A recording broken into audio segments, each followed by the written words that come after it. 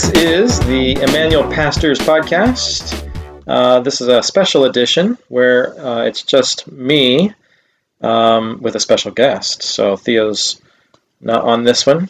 The special guest is Andrea. Hi, everybody.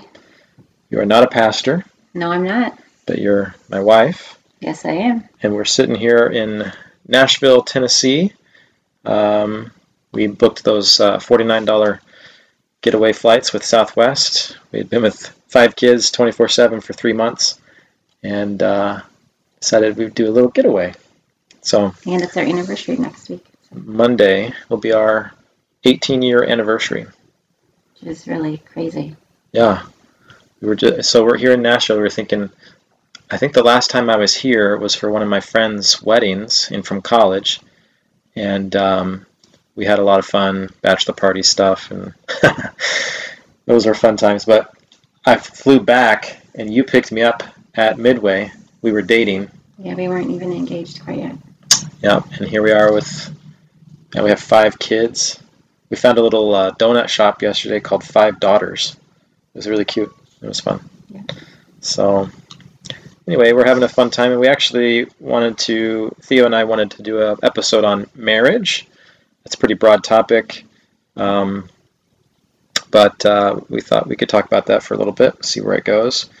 We're big believers in marriage. We like it. It's a good thing, and I've been praying a lot for the marriages in our church, especially during this season of stay at home. Been praying for those relationships, and we do a lot of premarital counseling, which we really enjoy doing together. Mm-hmm. So we've said we don't want to just rehash our premarital counseling talk right now, but a lot of you have already heard it. It's true. We just there was also the Christianity Today article for this month's edition. The cover story is about vanishing marriages, and actually is something. The concept's something I've thought about a lot before, but the stats continue to play out that there's an issue, right? So in just general society, the stats are actually pretty alarming. That in 2005, 50% of 20 to 34-year-old men in America were married. In 2018, it's only 35%. And that's broad in general. But if you look at a similar kind of stat of evangelical Christians, in 2014, 56% of 20 to 39-year-old people were married, compared to 42% of the general population. Mm-hmm. In 2018, it was 51% of Christians compared to 40% of the general population. So Christians are dropping, and they're dropping even at a faster rate in some ways. All this to say, less people are getting married, especially early in life, and that's a big deal. This article talks about also, like, what are the reasons, but some of the reasons are changing expectations in marriage, which can be an anti-biblical expectation, actually. Right. They quoted Russell Moore, who said that often marriage is viewed as the vehicle for self-actualization rather than the setting for self-sacrifice. So the idea the marriage is going to complete me, or it's this thing that I add into this project of fulfilling me, and that's a disaster. That's a disaster waiting to happen, mm-hmm. right? And then also the idea of I need my 20s for kind of being me and finding who I am and doing my goals, and then marriage will be sort of here's a quote from the article. Marriage, even in the minds of most Christians, is now perceived as a capstone that marks a successful young adult life, not the foundational hallmark of entry into adulthood. To me, that was the quote that summed up that article. So, I mean, we got married. How old were we when we got married? Oh, no. 22? Almost 23? Is that right? This is terrible. So it was 1 year after college. Yeah. So we met in college and then got married, and that even seemed in some ways like Yeah, it's weird. felt like we were pushing it a little bit, which is ridiculous now looking back, but I'm so glad we did, right? Yeah. That marriage is something to do when you're young, and then you figure it out together. And that's something to wait. I mean, if you can, if it, obviously all this stuff is dependent on God's timing, right? God bringing the right person to you. And in some cases, maybe that marriage isn't what is in God's plan for people. But Right. if there's a perception in people's minds that you have to wait till you get your life together, you get your house, you get your career established, and then you go looking for who would God have me marry, as opposed to like if God's brought somebody to your life, you don't have to have your life all figured out first. It's, are you going to build a life together around the Lord? And that marriage isn't something that you just add in later. It's two running together, figuring out your vision together, and making a lot of mistakes together, and for better or for worse. That it's not a self-actualization project, which is right what society says. And when we talk about singleness, like a lot of people would push back. I've heard this argument, like don't focus on marriage so much because the Bible holds out singleness. And I would say, yeah, that's true. Yes. We definitely need to call out the beauty of singleness, and validate that you don't have to get married to be obeying God or serving God. But the point of singleness in the Bible, I'm thinking of 1 Corinthians 7, is not selfishness, but actually freeing you up to, in different ways, live all out for the kingdom of God. So if you're single, that is a gift to the church, so you can be even freed up to do more ministry in different ways that married people, especially married people with kids, even can't. But the goal is, in both sides, whether you're single or whether you're married, is not self-actualization. It's not selfishness. It's wanting to live for the glory of God and the kingdom of God, and that in the local church, right? So, but there is something to marriage as of still the general. It should be kind of the general thing that happens that keeps society together, keeps society going. And there was a little part, it was a minor part of this article, but he kind of, linked marriage to social justice issues. Like, if the idea is that if marriage becomes this sort of capstone for the rich and the elite that you achieve, that when you get to after you've sort of made yourself, that can have some disastrous, like, economic implications, right? It's an unattainable thing unless you're really rich.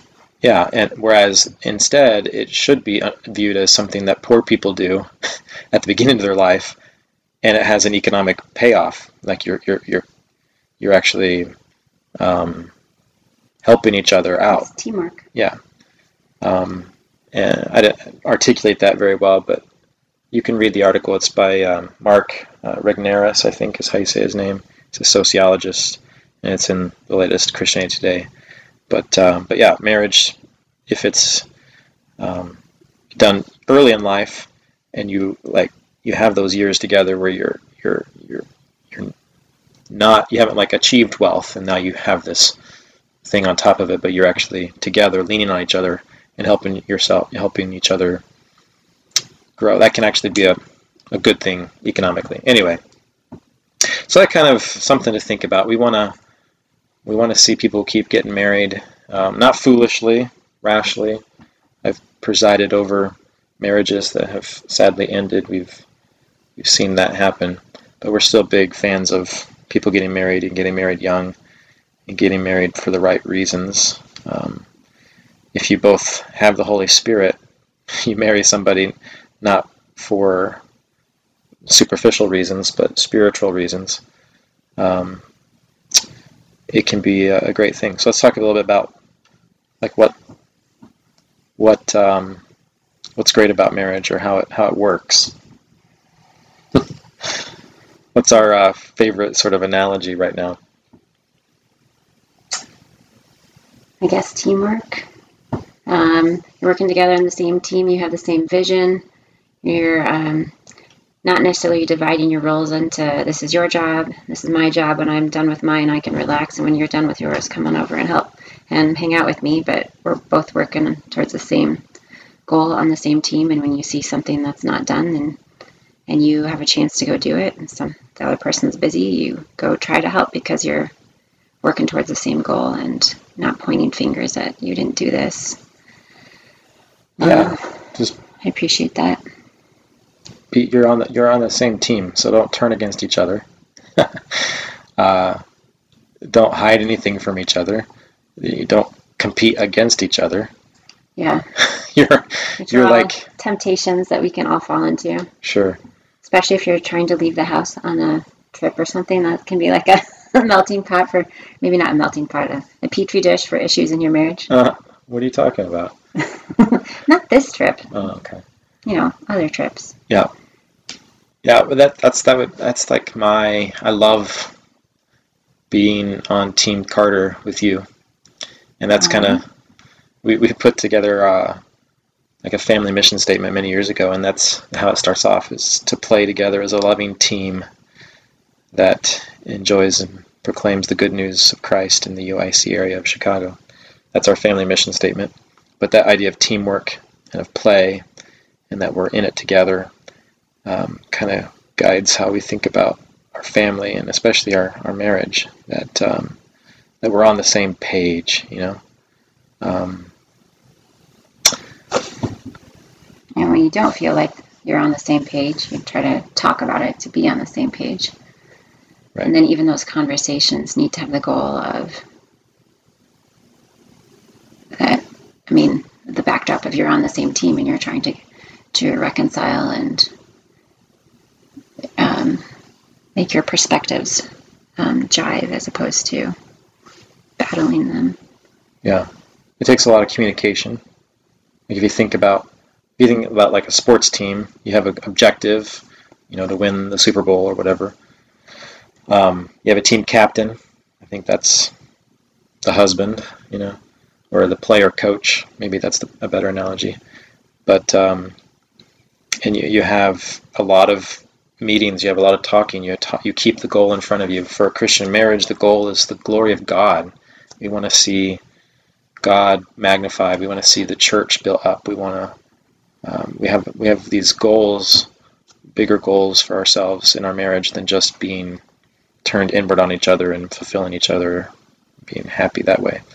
And then you have to talk a lot, and you don't turn against each other. That's when teams break down and start blaming each other and getting mad, but we encourage, and we just have... And repent when you do turn against each other, or... Yeah. Lots of repentance. Yeah. So you want to talk about that more? Like, I don't know. We don't want to... We want to... So the first part was to kind of say we're pro-marriage. We recommend it. We're having fun at it. It's a fun team sport together that we're doing.